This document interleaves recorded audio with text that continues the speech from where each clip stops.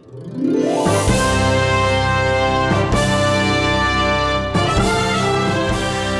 to Hoosier Ag This Week, a recap of the week's news in Indiana agriculture and a look ahead with the Indiana Farm Forecast. I'm Andy Eubank, and joining me today are Eric Pfeiffer and CJ Miller, plus our chief meteorologist Ryan Martin has that forecast update. It was Fort Wayne Farm Show week, and both Eric and CJ attended and have several reports. We'll also cover Indiana Farm Bureau priorities this year, tax scams farmers should know about, insights on farm financing, Elise Koning's preview of the new Soil Health podcast, and a farm market recap later this segment. First up, let's talk inputs. The value of fungicides has been seen in recent years in a way that may now affect the actual supply availability. Fighting disease and added plant health benefits have led to positive return on investment. Agronomist Jim Hedrick explains that fungicide ROI. We've got increased disease pressure combined with high-priced grain at this point in time, so return on investment to a fungicide treatment is significantly better than it's ever been in history. Add to that the fact we have increased disease pressure like tar spot that wasn't even around 12, 13 years ago. Here today, can take 60 to 100 bushels out of a corn yield. We've got southern rust in the southern parts of Indiana and Illinois that can take similar type bites out of yield. So again, you start looking at return on investment, it makes and justifies that. But Hedrick says a problem that could materialize as soon as this year is that the fungicide production industry is not sufficiently ramped up. There will be a supply issue if demand increases, and he says it could increase 2 to 2.5 fold. Yes, it's going to be a challenge, and I've been encouraging farmers at this point in time to be securing their supply here in the winter months. My concern is if they don't do that, we get out into July, we have a good growing season, because good growing seasons coincide with high disease pressure. We need humidities for disease, so when you've got that good crop developing, that's when, if you haven't been proactive, you may be all of a sudden in July saying, I need fungicide. Oh, wait a minute, I can't. My retailer can't get it. My wholesaler can't get it. Supply is gone at that point in time. Additionally, any old fungicide formulation may not do the trick. We do have several generic alternatives, but most of those contain old modes of action, and one, particularly class 11, is not effective anymore on a lot of the foliar diseases in beans, and on corn we're seeing similar resistance developing. So it's really important to use some of the premium products, but in a dire situation or an emergency situation, we still can fall back on some of those, but supply on those are limited as well. If you've been waiting for some good news on fertilizer prices, Hedrick does see some opportunities this spring. What we've seen over the last 6 months is P&K prices have been declining. Nitrogen prices over the last 90 days have been declining. So as we get into the spring pricing time frame, those that haven't bought their needs or have been deferring those needs to this point in time, I think have got opportunities over the next 90 days to buy at a lower cost than what we've seen in the last 90 days, and particularly lower than what we saw in the peak in the late summer of 22. Is it wise to shop around because of price variability? Absolutely. What we see is some retailers are carrying in some inventory that they bought maybe in the summer of 22 at a very high price. They may have even bought some early in the fall of 22 at an elevated price. May have bought and probably did buy a third to maybe half of their nitrogen needs for 23 in the late summer of 22. So again, all dealing with high-priced inventory that they have to rationalize that out here in the spring against lower cost, in some cases significantly lower cost replacement product. So yes, shopping around will be a key. Jim Hedrick is with Sagamore Ag Source and Horizon Ag Consulting. Now to the happenings at this week's Fort Wayne Farm Show. Eric Pfeiffer and CJ Miller were there. We have several stories for you from the Fort Wayne Farm Show. First up, Eric Pfeiffer. Thank you, Andy. The Fort Wayne Farm Show ran Tuesday through Thursday at the Allen County War Memorial Coliseum. It was a great opportunity to catch up with some old friends, meet some new ones while I was up there on Wednesday. I had the chance to catch up with Jim Mintert, director of the Purdue Center for Commercial Agriculture. He presented a seminar Wednesday morning about some easy-to-use tools for farmers offered via their website at the Purdue Center for Commercial Agriculture. Yeah, so we have a number of tools that you can access on the Center for Commercial Agriculture's website, which is just purdue.edu/commercialag. And, the ones we were talking about this morning were obviously the crop basis tool, which was developed primarily by my colleague, Dr. Nathan Thompson, which allows you to look at what basis is doing currently in your part of the state relative to an average, and it defaults to doing a 3-year average, but you can look at data going all the way back to 2005 on the website. So it allows you to get an idea as to how good the basis bids are locally, what the seasonal pattern is, maybe helps you identify some time frames when you want to actually lock in the basis, and look at that seasonal variation over time. And so we developed a tool because we knew a lot of people didn't maintain basis data banks, and so it's just an easy way. So we update with updated information once a week, and it's updated every Friday morning. So you can, at the end of the week, maybe take a look and see what basis is done that week, look at what the history's been, and look what the seasonal pattern is. And then the other two we looked at were the price distribution tool, which is actually a University of Illinois Farm Doc tool, but it's available from our website, so you can find it from the same location. And it allows you to look at current futures prices for corn and soybeans and what the level of risk that exists in that marketplace. It's all based on option premiums. The scientists at the University of Illinois have developed a tool in the background that looks at option premiums and uses that to estimate how prices might actually go off the board at. And then the third tool we looked at is, I think a lot of your listeners probably know my colleague Dr. Michael Langemeyer develops the crop basis or crop budget estimates for us at Purdue. And the spreadsheet that he uses to do that has been made user-friendly. And you can download that spreadsheet and use that to plug your own numbers in, calculate your own break-evens, as opposed to just using the Purdue stylized numbers. So very handy tool in terms of thinking about your marketing program and how that might compare to what your costs are. Again, that's Jim Minter, director of the Purdue Center for Commercial Agriculture. That website is purdue.edu/commercial ag. If you find this story at HoosierAgToday.com, all of those tools that Minter mentioned are linked inside that story. Be sure to check it out. I'm Eric Pfeiffer. All right, Eric, thank you. Let's shift over to the markets now. Mixed on Friday, mixed throughout the course of the week as well. We'll have the Friday settlements coming up here shortly for you. First, market analysis, and I got that late in trade on Friday from Brian Basting, economist at Advanced Trading. Brian, pretty quiet when you look at corn and soybeans and a bump in the Chicago wheat futures market. Let's first take a look back at the Martin Luther King Jr. holiday shortened week, 4 full days of trade when it's all over, and some bounces here and there, some losses here and there. What do you make of the week overall? As you said, it was a bouncy week, for lack of a better phrase, Andy, but generally to the downside. We had a change in the weather trends in Argentina, primarily affecting the corn and bean market. A wetter pattern emerged late week. Quite a bit of rain emerged overnight in the southern part of the growing region, Thursday night into Friday. And more rain is forecast next week, Andy. So that took an edge off the soybean market and the corn market this week. We did see some encouraging export sales report news on Friday.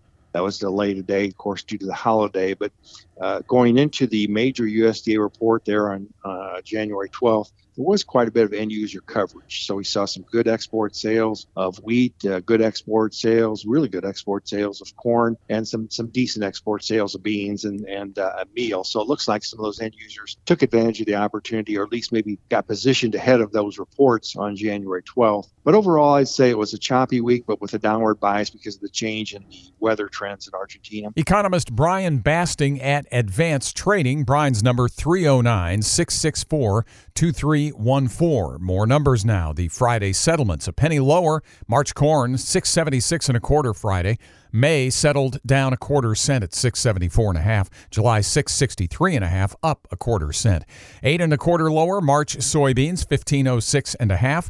May contract $15.01 3/4. 9 3/4 down, and July $0.10 off, going to $14.93. March wheat in Chicago 7 cents up, $7.41 1/2. The meats were higher all day long. April live cattle settling at $159.92, up 80, and April lean hogs 85.72, gaining $1.32. Still to come on the weekend show, more reporting from Eric Pfeiffer. We'll also bring in C.J. Miller. And coming up shortly, Ryan Martin's Indiana Farm Forecast. I'm Andy Eubank. This is Hoosier Ag This Week. In 2022, audience research showed that Hoosier Ag Today was the most listened to farm radio source in Indiana. Why? Because we bring you timely, relevant, and credible information every day on this station, delivered by professional farm broadcasters who live in this state and who really care about your farming operation. With you in 2023, Hoosier Ag Today. Heard daily on this station and online at HoosierAgToday.com. Chilly this weekend after a fairly mild start to 2023, honestly. I'm Chief Meteorologist Ryan Martin with Hoosier Ag Today's Indiana Farm Forecast Weekend Edition. Over your weekend here, we're getting some sunshine back. That's been a limited commodity for this past week, to be sure. We're in a cold air mass, but seeing some sunshine for Saturday. Get a little bit of winter weather back into the region as we move through tomorrow, Sunday. We've got a minor disturbance that comes out of the central plains and goes into the eastern Corn Belt.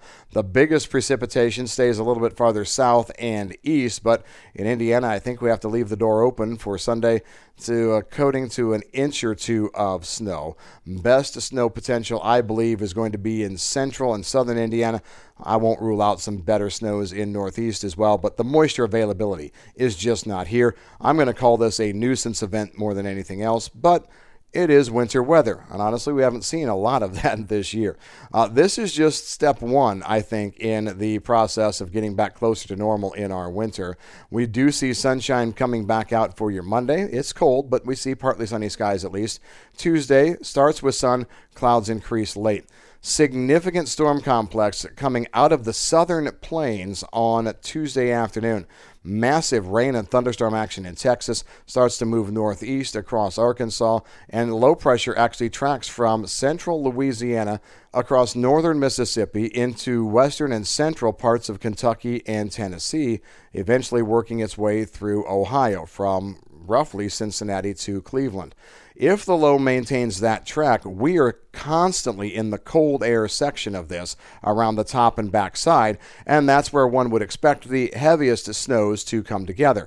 I'm not projecting heavy snows just yet. I'm saying the potential is here, if the track remains the same, to see a significant weather system, a winter weather system for next Wednesday. We are going to be cold and in a snow sector, but it comes down to the track of the low, so we're watching that quite closely. Let's just say midweek could be a mess. Behind it, a reinforcing shot of cold air coming down for Thursday and Friday, triggering a lot of clouds and maybe a little bit of lake effect here and there. Into the following weekend, the 28th and 29th, light snow and flurries still trying to rotate through, and we're also going to be seeing temperatures try and moderate maybe for a bit later in the weekend and fail. A reinforcing shot of cold air. Canadian high pressure looks to settle into the northern plains and upper Midwest around the 29th, and then it comes right straight into here for the 30th, and I believe in that cold air surge, there's going to be another Clipper-like system that comes through, gives us a chance of snow as we get ready to flip the calendar from January into February. The warm air battle is going to be the main driver of everything here over the next 10 days. I'm Ryan Martin. Is your family farm ready for transition to the next generation? The Purdue Extension Succession Planning Team is hosting workshops to help farms strategically structure a farm succession plan. Workshops are being held in your area this week on January 25th in Kokomo and on January 26th in Richmond, Reynolds, and Corydon. For specific location information and to register for a workshop, visit online at bit.ly/Purdue Succession. That's bit.ly/Purdue Succession. Thank you for joining us on Hoosier Ag This Week. I'm Eric Pfeiffer from Hoosier Ag Today with the top news in Indiana and U.S. agriculture. When it comes to understanding tax law and rules, very complex, can be very difficult to understand, can be easy to create confusion. That's Roger McCowan, an ag law professor from Washburn University in Kansas. As a result, consumers, farmers, anyone can fall victim to various traps and scams regarding taxes. Schemes that could lead to loss of money and various legal issues. One scam that McCowan says is currently targeting farmers focuses on new COVID legislation known as the Employee Retention Tax Credit. IRS is all over it. IRS keeps putting out warnings of these groups doing this. They'll take some of the money, they'll promise you you're going to get a certain amount of the credit, we'll take a percentage of that, and then they're gone. You can never find them after that. And there have been over 1,000 of these scammers that are out there. They're catching all types of people, but particularly they seem to be focusing on agriculture. McCowan provides another example of a tax scam that hits pretty close to home. The court is telling the story of an Indiana farm couple that read an ad in a farm magazine. They decided it'd be a great idea to do what the ad said, and that is create a charitable remainder annuity trust. Now, McCowan acknowledges that a charitable remainder annuity trust is a great tax planning technique in the right situation and if it's done correctly. What happened was they created a trust in 1 year, created another trust in a second year, put their corn crop in one trust, put their soybean crop in another trust, which that's mistake number one. You do not put a harvested crop in a charitable remainder trust because that's all ordinary income and you can't get a charitable deduction for it because you don't have any income tax basis in that crop. Turns out the situation was even more complex than that. They named their son as the trustee, which is another potential problem. Then they didn't report. They claimed that the distributions from the trust were not taxable to them. Another mistake. They claimed that they had sold the crop to the trust and therefore that established the purchase price basis in the trust. That's a mistake. You transferred the crop to the trust. The trust then sold the grain, tax-free because it's a charity. McCowan says the lesson learned here is to use a professional tax consultant who specializes in agricultural tax law to help avoid potential costly traps. Thinking outside the box can lead to economic opportunities. That's the focus of the latest Hat Soil Health podcast that you can find now at HoosierAgToday.com. Elise Koning is here now with a preview. Hans Schmitz is conservation agronomist for the Conservation Cropping Systems Initiative, and Michael Morrow is a farmer and the executive director of the Indiana Farmers Union. They dive into adopting climate-smart strategies on the farm, from carbon markets to cover crops. Schmitz explains, there are multiple different things that are considered climate smart, and they all go back to the 4 soil health principles. Minimize disturbance, maximize living roots, maximize soil armor, and then maximize diversity. He says that these strategies can reduce volatility and risk, pointing to last year's growing season. Early planting, being able to get canopy closure before we turned dry in June made a huge difference. Now, if we didn't plant early, but we had cover crop, maybe the ability to plant green, something like that, you achieved the same effect of reducing direct sunlight hitting the soil surface and reducing how quickly that soil dried out. Morrow says keeping farm income in the area is key. When we're looking at different commodity prices right now, whether it's corn or bean, you see a lot of volatility in that marketplace. And when we look at anything to bring income into the farm, whether it's solar fields or hemp or anything, you want to make sure that that money in that production is staying in and around the area. When it comes to economics and soil health, Morrow encourages farmers to think outside the box. You got to look at what the industry is doing to your bottom line and saying, how can I do something different on my farm to make sure that the industry is not impacting my bottom line as much as they can. And, when we talk about cover, we talk about different things, but really what we're doing is we're improving the soil health so you don't have to do as much of spraying, as much of the different things. You can hear the Hat Soil Health podcast at HoosierAgToday.com. I am Elise Koning. All right, Elise, thanks. Farming in a war. That's something we could only imagine here, but it's a reality in Ukraine as the war there persists. Their farms have been bombed. Dairy farms have been bombed. Dead cows, dead pigs lying all over the place. And that first-hand account of what was seen in 2022 comes from Ukrainian farmer and member of the Global Farmer Network, Cornelis Kez Huizinga. That's just terrible to see. And those guys are not farming anymore, of course. It's too dangerous there. Or their fields are still mined. Ukraine lost like 20-25% of its arable surface to the war. Huizinga has been farming for 20 years in central Ukraine, where he grows carrots, wheat, barley, canola, sugar beets, corn, sunflowers, navy beans, and raises dairy.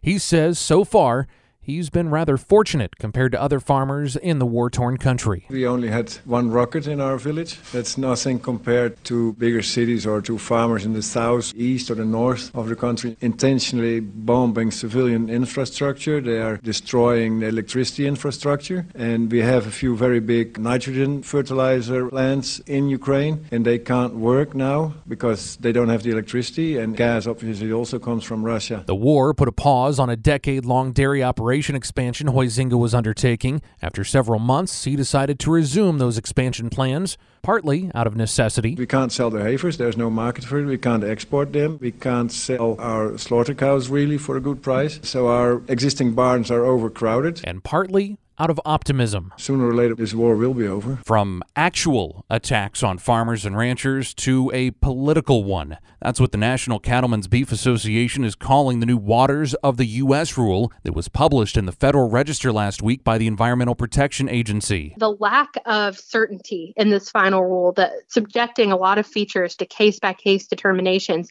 really means that we're not any better off than we started. And that's NCBA Chief Legal Counsel Mary Thomas Hart, who adds that the rule lacks common sense.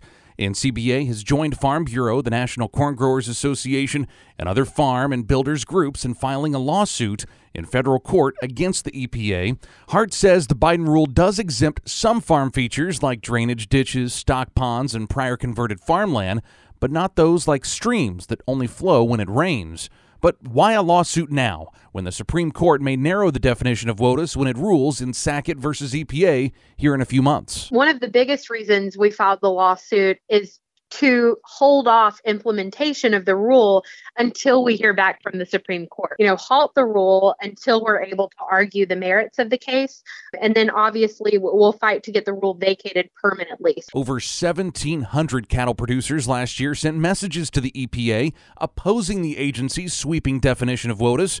But Hart says they obviously didn't listen. Producers across the country are going to be required to spend a lot of money to figure out if they need additional permits, if they're going to be subject to enforcement. That is not at all what farmers and ranchers need to have to spend their money on. Farm Bureau President Zippy Duvall issued a statement saying the new WOTUS rule again gives the federal government sweeping authority over private lands and creates uncertainty for farmers even if they're miles from the nearest navigable water. At this point, the new WOTUS rule will go into effect on March 20th. Still much more to come here on the Weekend Show, including priorities for Indiana Farm Bureau for this legislative session and how higher interest rates and inflation are impacting farm financing decisions. This is Hoosier Ag This Week from Hoosier Ag Today. Welcome back to Hoosier Ag This Week. I'm CJ Miller with Hoosier Ag Today. Seeking out more money for several Indiana ag agencies is just one of Indiana Farm Bureau's policy priorities for 2023. I've heard some legislators joke that it's a lot easier to say no when there is no money, and so the pickle they find themselves in is having a little extra. And that's Jeff Cummins with Indiana Farm Bureau talking about Indiana's $5 billion in budget reserves as your state lawmakers are working now on the state's new two-year budget. During Indiana Farm Bureau's Legislative Forum Tuesday in downtown Indianapolis, the organization says they're asking state lawmakers to increase funding for several Indiana ag agencies. State Fair, like many folks, ran into some higher costs because of COVID, inflation, supply chain, so we're supporting them in their effort to make continued improvements. At Purdue, it's research, it's county extension, it's the Animal Disease and Diagnostic Lab. We need improvements there to enhance performance and services for particularly those in the livestock sector. With the State Department of Agriculture, they took a haircut in the 2021 budget and never got that back.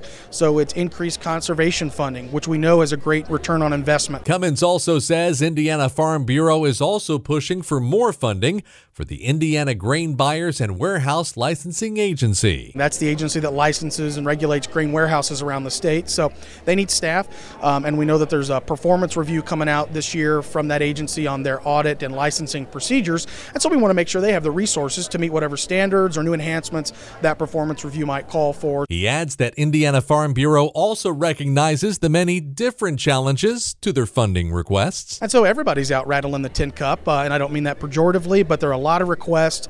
If I had to give it an overarching theme for this session, workforce, education, and healthcare will be the dominant forces there. And so where do the dollars go? How do they find ways to fund all this while maintaining those reserves? It's important not to deplete that.